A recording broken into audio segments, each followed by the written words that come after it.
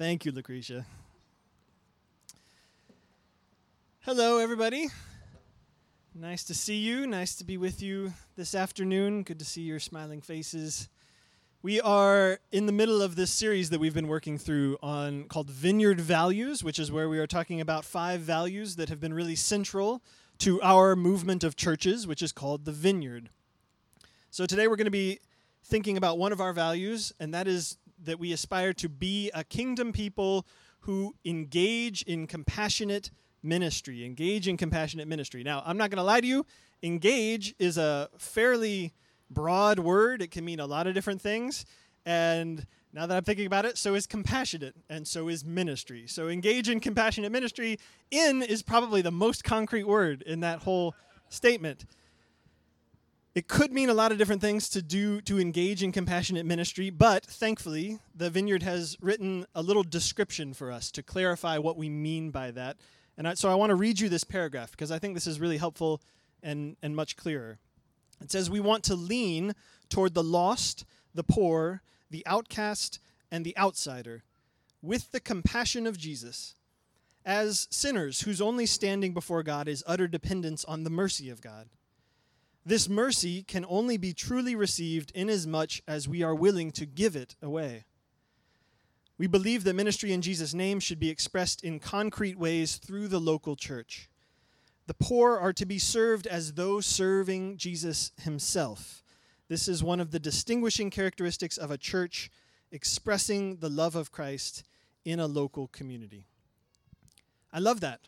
In other words, to be the church of Christ is to be the people who are called in our words, in our deeds, in our bodies, to testify to the compassion that Jesus has for the lost, the poor, the outsider. So as we are working our way through this series, we are not just talking about the values, we are also looking at Scripture to kind of find where they come from, to find their basis there, to see where these values have arisen from. So we're going to be looking today at some verses from Galatians chapter 2, if you have a Bible and would like to follow along. But first, I'm going to pray for us. Let's pray. Lord Jesus, we have come to worship you today because you are here. You have been here even before us and have drawn us to this place. And so, Lord, we ask that you would give us ears to hear what you want to say to us today. And we pray this in Jesus' name. Amen. So one of the interesting things about looking for Bible verses that are about God's love for the poor, the vulnerable, the outcast, is that these verses they're just everywhere. They're all over the place. This matters a lot to God. His love for the poor is in like the biblical laws even that command Israel to treat workers well. This is from Deuteronomy 24:14. It says, "You shall not withhold the wages of poor and needy laborers, whether other Israelites or aliens who reside in your land in one of your towns. You shall pay them their wages daily before sunset, because they are poor and their livelihood depends on them. Otherwise, they might cry to the Lord against you, and you would incur guilt." The biblical prophets are full of warnings to the rich, like Zechariah 7:10. Do not oppress the widow, the orphan, the alien, or the poor. And the prophets are also full of encouraging words to the poor, like Isaiah 29:19. The meek shall obtain fresh joy in the Lord, and the neediest people shall exult in the Holy One of Israel. Hopefully you have heard us talk enough about Jesus, or you have seen Jesus in your own life clearly enough to understand that this theme is not just in his words, but it's in his whole way of being. He's wandering around the world, seeking out those who are lost and poor and outcast. And despite all of this, the Bible actually, in a way, probably could talk even more about the poor. At a certain point, it just kind of starts to get repetitive. It sounds like you're just saying the same thing over and over again. It feels too obvious. And that's kind of the sense that we get from this passage in Galatians 2 that we're looking at. This is beginning in verse 6. If you remember the story of the Apostle Paul, Paul was not one of the 12 disciples who followed Jesus during Jesus' lifetime. Paul became a Christian later on when he had this vision of the resurrected Jesus calling him, and it turned his whole life upside down. Paul became a follower of Jesus, and then he became determined to share Jesus with others, and yet he wisely decided, I think, if I'm going to keep preaching Jesus, I should probably check in with some of the people who actually walked with Jesus. And so he travels to Jerusalem. He meets there with the three main leaders of the Christian movement in Jerusalem. This is the disciples Peter and John and James, who is the brother of Jesus. And so pretty quickly, they kind of all get to know each other. They start to recognize the same Holy Spirit in one another. As Paul describes it in Galatians 2, they recognized that I had been entrusted with the task of preaching the gospel to the uncircumcised, meaning people who are not Jewish, just as Peter had been to the circumcised, meaning people who are Jewish. So God, who was at work in Peter, was also at work in me, Paul writes. And Peter and James and John basically recognize this. They give their approval to Paul to go out and to keep preaching about Jesus. And as Paul is describing this, he kind of just very casually slips in this one sentence. He says, all they asked of me, all these Peter, James, and John, all they asked was that we should continue to remember the poor. And then he says, that was the very thing I had been eager to do all along. So of all the instructions, of everything that the disciples could give to Paul, all the things that could have mattered enough for them to stop and say, let's just state the obvious so that we can be 100% clear here. Please, Paul, you have to make sure that you remember or keep in mind or be mindful of the poor. So if you are going out to proclaim Jesus, you must also remember the poor, Paul. And Paul is like, yeah, obviously, say less, of course. You don't even have to tell me. I serve Jesus, so yeah, of course I want to remember the poor. How could I not?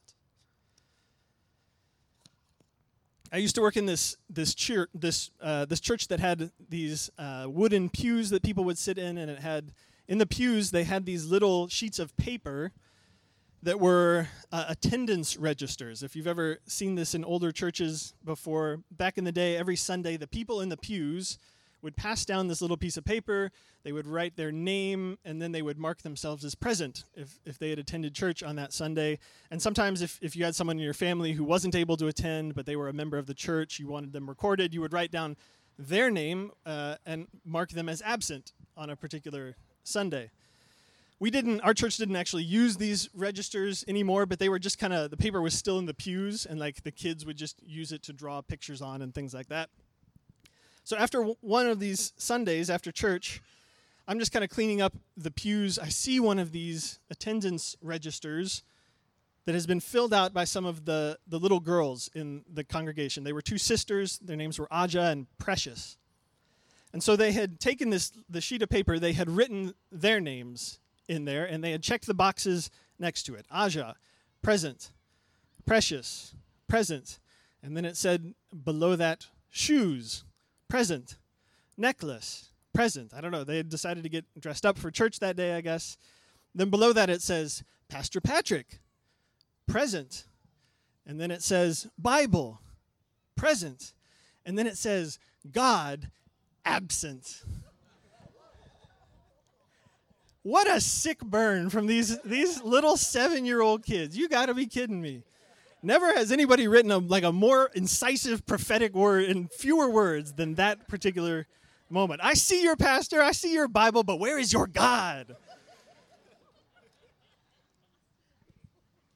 I don't think that they really meant it like that, but honestly, I was kind of shook. I was a little shook. As a pastor, it's good every once in a while to just be stopped in your tracks and to be and just evaluate for a moment, just have a moment of reflection here. Are there things that we have been taking for granted? Just assuming that obviously, of course God is present in our worship, but over time, maybe it seems so obvious that we stop naming God, inviting God, hungering for God as we should, and eventually, maybe we start to wonder, wait a minute, is it obvious that God is here? Is he really? Or do we need to seek him in a different kind of way? So let me say out loud what should be obvious, that to follow Jesus is to be always mindful of the poor, always. It is to seek them out, to take them into account, to ask yourself, whenever you face a life decision, how can I make this decision in a way that includes my mindfulness of the lost, the poor, and the outcast?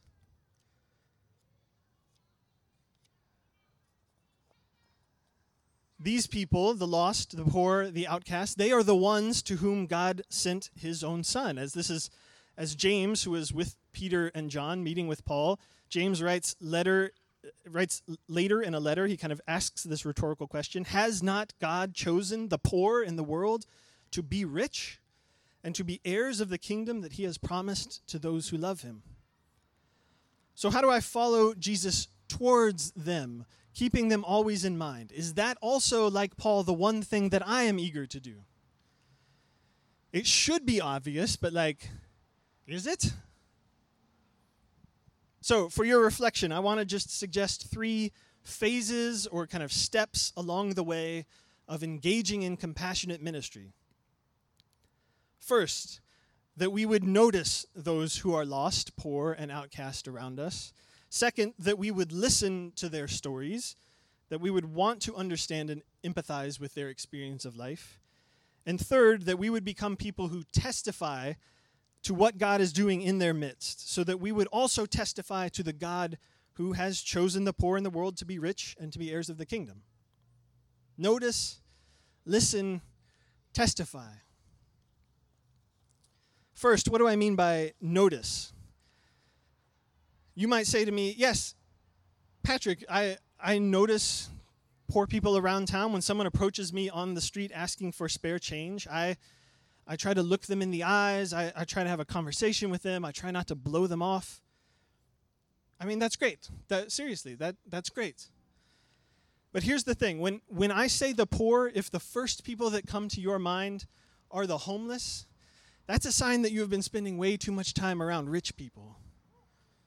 All you see are the poor who come in search of you, who are coping with their own distress by seeking out the rich and forming these kinds of painful, unhappy, often dysfunctional dependencies on them. But all across this city, there are poor people working so hard just to get by.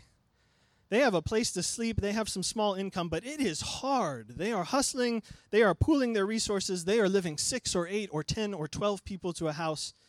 It is all very tenuous. They are just praying that they don't get injured at work. They are hoping that they can get an advance on their next paycheck. They are just dreaming about different lives entirely.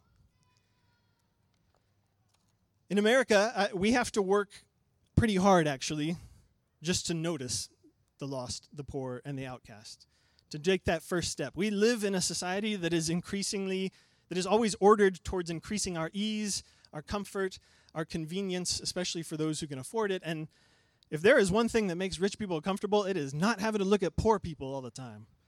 So we put poor people out of sight, out of mind. We put our factories and our farms out in the middle of nowhere. We put our service workers in these tidy little uniforms and keep them behind locked doors. We have our custodians clean the toilets in the middle of the night. We put the elderly, the disabled, the mentally ill in their own institutions. I'm sure someday you will just be able to open your door and there will be a drone right there with your delivery just knocking on your door. And you will be able in that moment to feel free to just imagine that there were actually no humans harmed in the making of this product whatsoever. It's just all robots top to bottom. To notice what's happening around us is to notice, for instance, that our cities have been designed so that we don't have to look at poor people out the window. Why are the main roads in New Haven always leading from your neighborhood to downtown? Why is it so hard to go sideways? Why do you have to wind through these narrow roads to get from East Rock to New Hallville? Because it never occurred to anyone that a rich person would want to pass through New Hallville.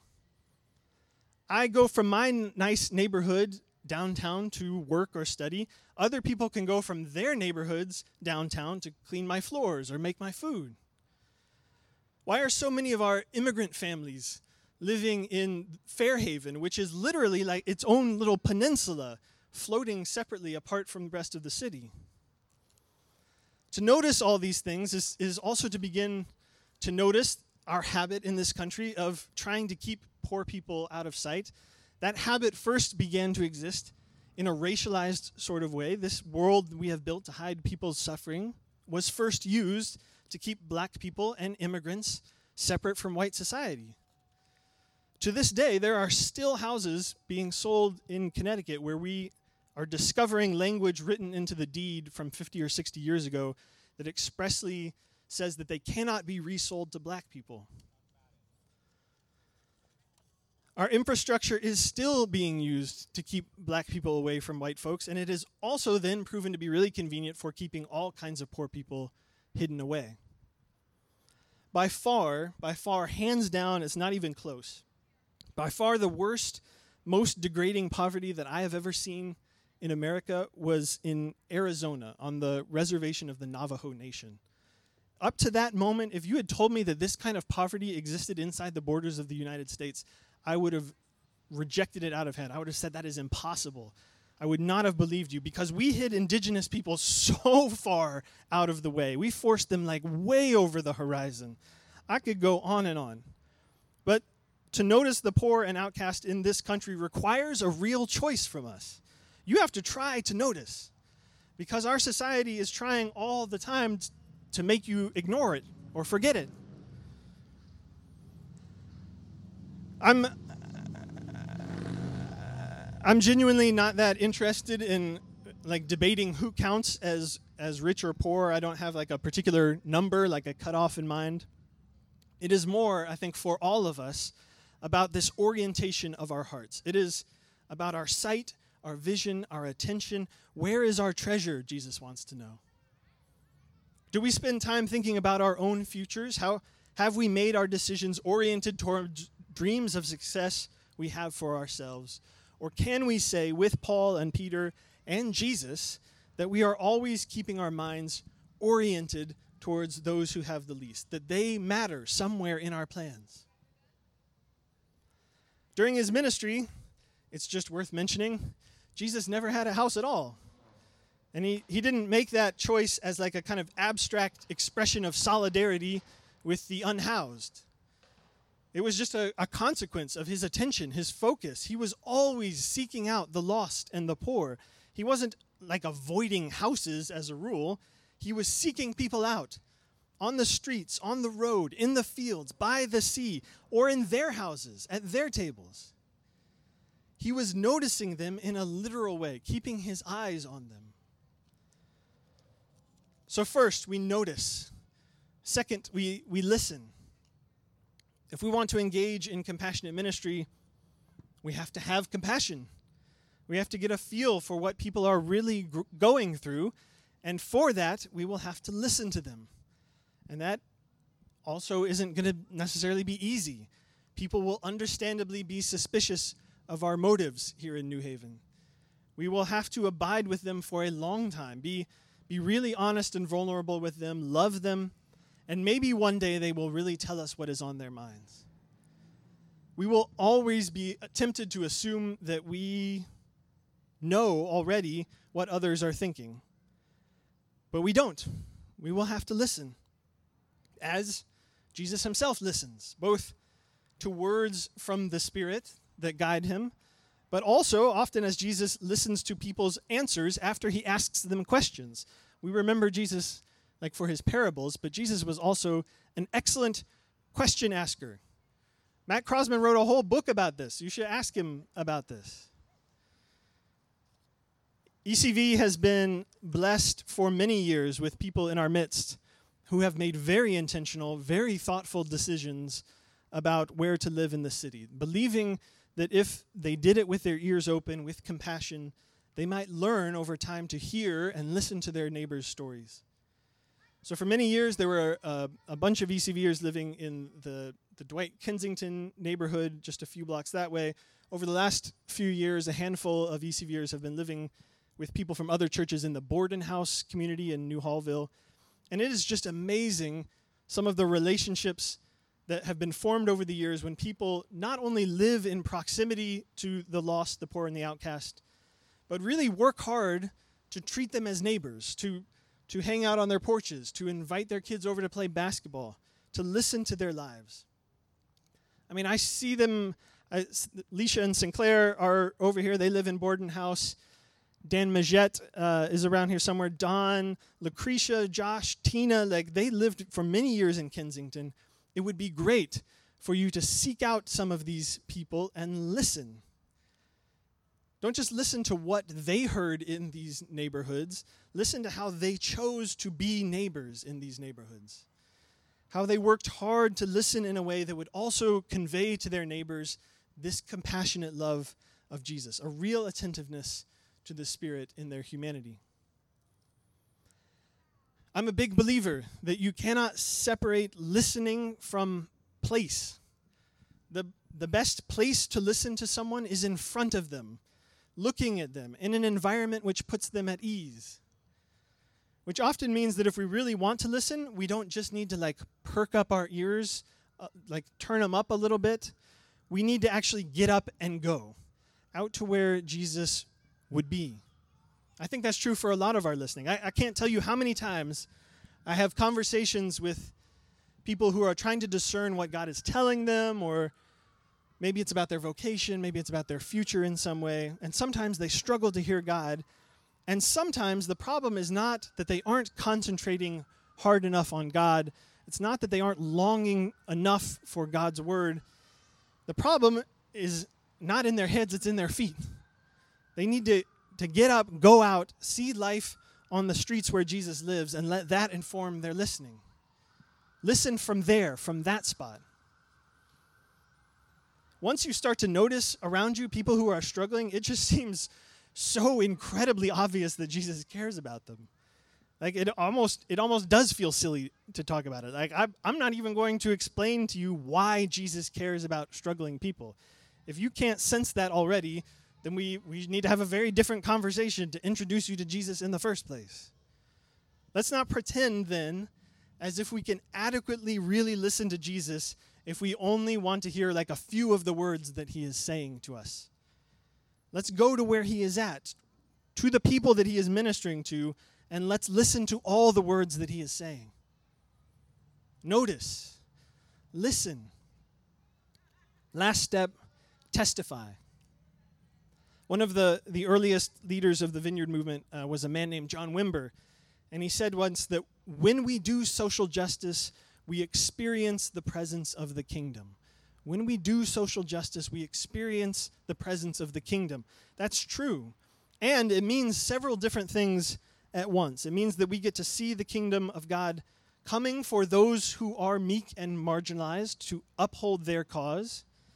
It means that we get to see the kingdom coming in ourselves. We get to see ourselves caught up in the work of God. It means that we get to witness God through the lost, the poor, and the outcast, through the work God is actively doing in pursuit of them. For all of that, I just want to use the word testify. We engage in compassionate ministry first and foremost because we want to see God and see the work that he is doing, whether or not that involves us in any way. We need to praise God for the way he is giving strength to the poor to seek their own justice. We need to bear witness to the world that what is happening to these outcasts matters. That if the world wants to hear more from God, that they should also look there. We need to proclaim to ourselves all over again that God has revealed himself to us, and that he has revealed himself to us as this human life, Jesus of Nazareth. And that in this life we have not only seen the heart of God, but the hands and the feet of God. We have seen where he goes and who he will touch and what he loves.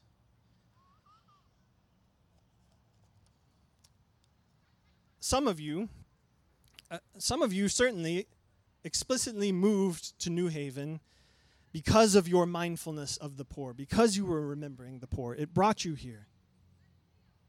Others of you have discovered Jesus' love for the poor since you've been in New Haven, and it has started to change your life accordingly. Some of you knew from the very beginning that God was calling you here as a part of a larger plan to prepare or to equip you to engage in compassionate ministry. Maybe you need to persist in that calling. Maybe you need to renew that calling, to remind yourself of why you are really here. During this particular season, as we begin to think about transition in the life of ECV, as we are saying goodbye to Josh, this would be a great time to renew our sense of calling to the lost the poor, and the outcast. Jesus says things to his followers like, the poor you will always have with you. And he doesn't say that to be defeatist, but to remind us in times of uncertainty, you will always have at least one task in front of you. You will always have at least one thing that can always be on your mind, and that is God's love for the poor. But I do wonder if some of you are thinking, Patrick, I'm kind of living inside of some big life decisions that I made long ago. Decisions that I made at the time without being mindful of the poor. And now what should I do? What's the way forward from here? Like, how can I honor God from inside of this life that I'm living? At one point when the Pharisees questioned Jesus about why he spends so much time with sinners and tax collectors, Jesus says to them, "Go and learn what this means." And then he quotes God speaking through the prophet Hosea. "I desire mercy and not sacrifice." Go and learn what this means. I desire mercy and not sacrifice.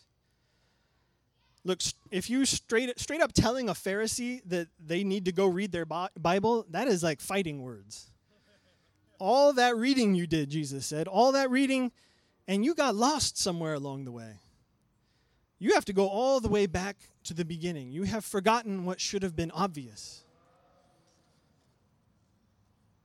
A lot of us would be better off if we could just admit that it was not our love for the lost, the poor, and the outcast that led us to be sitting right here, right now.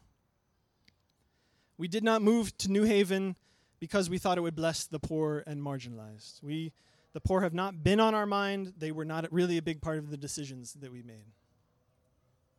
We came here to New Haven maybe even because we wanted to move in the opposite direction, up and away and off to wealth and success and power. And if that is true for you, good for you for simply being able to admit it. Now, I don't know exactly who you are. I don't know enough about your story to say exactly what's what. But listen. What is the Spirit saying to you right now? All I can tell you is this, that whoever you are, all I can tell you is that there is nothing in the Gospels of Jesus that suggests to me that Jesus is willing to accept the life that you are living inside of right now as merely a given. You don't get to set the parameters for Jesus. You don't get to tell him what is up for debate and what is off limits. You don't get to say to him, like, here is what I do with my life and here is some additional spare time that I give you that you can make use of. I will serve you, but don't touch these parts of my life, where I go to school, where I live, what job I work, what I aspire to do. Let's negotiate, Jesus. We can work this out. Let me keep those things in place, but in other parts of my life, I will do for you whatever it takes.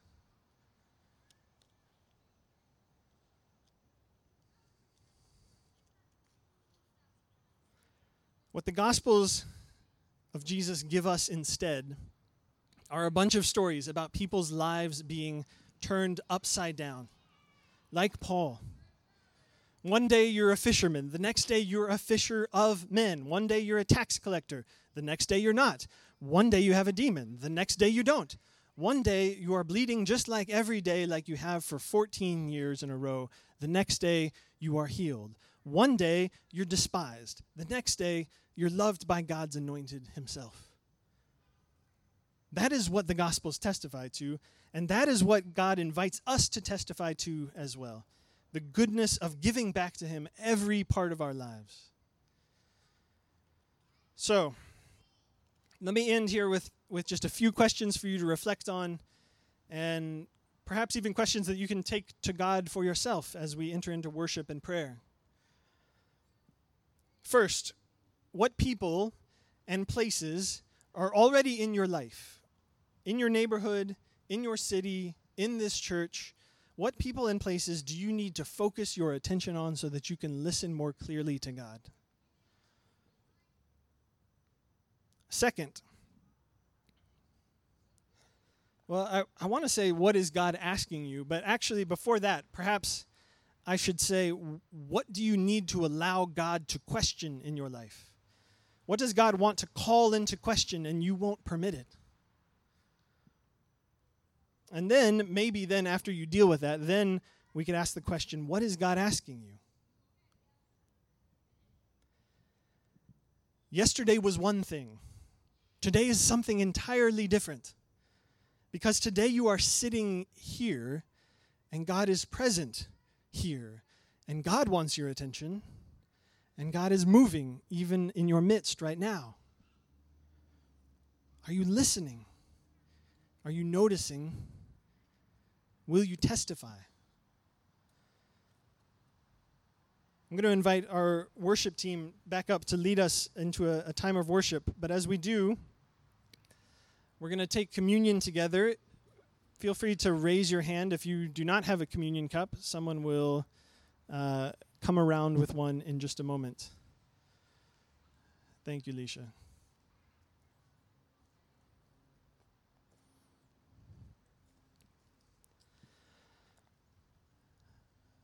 One of the reminders that communion gives us, that the early church was very insistent on remembering.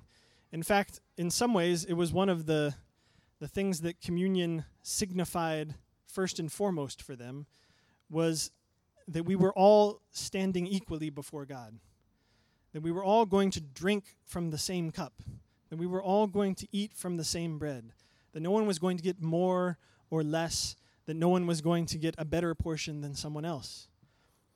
It was a way of affirming that this is for all of us, and at the same time, that we would have to affirm that this is not only for us, but that it is for everyone, that it is for all of our brothers and sisters, regardless of where they might stand in the world in which we live. And that sense of our deep connection and equality in the body of Christ is itself the beginning of a noticing that becomes transformative.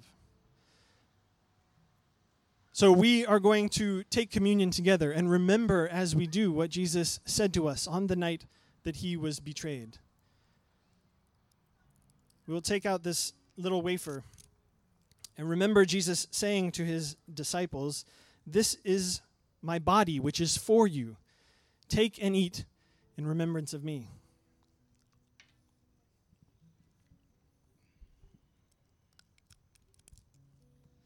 In the same way, after supper, Jesus took the cup, and he said, "This cup is the new covenant in my blood. All you who drink of this, do so in remembrance of me."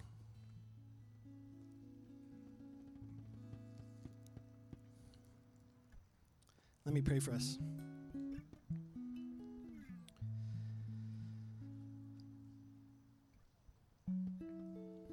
Lord, we thank you that you have come in search of us. That before we have noticed anyone else, before we have even noticed ourselves, you noticed us, came out into the streets, knocked on our door, and came in to sit in our house. Lord, we thank you for the opportunity to share this meal before you. And we ask, Lord, that this would be your body and your blood for us and for our transformation. That we would be included in your life, and that today would be different for us than yesterday. We pray all this in Jesus' name. Amen.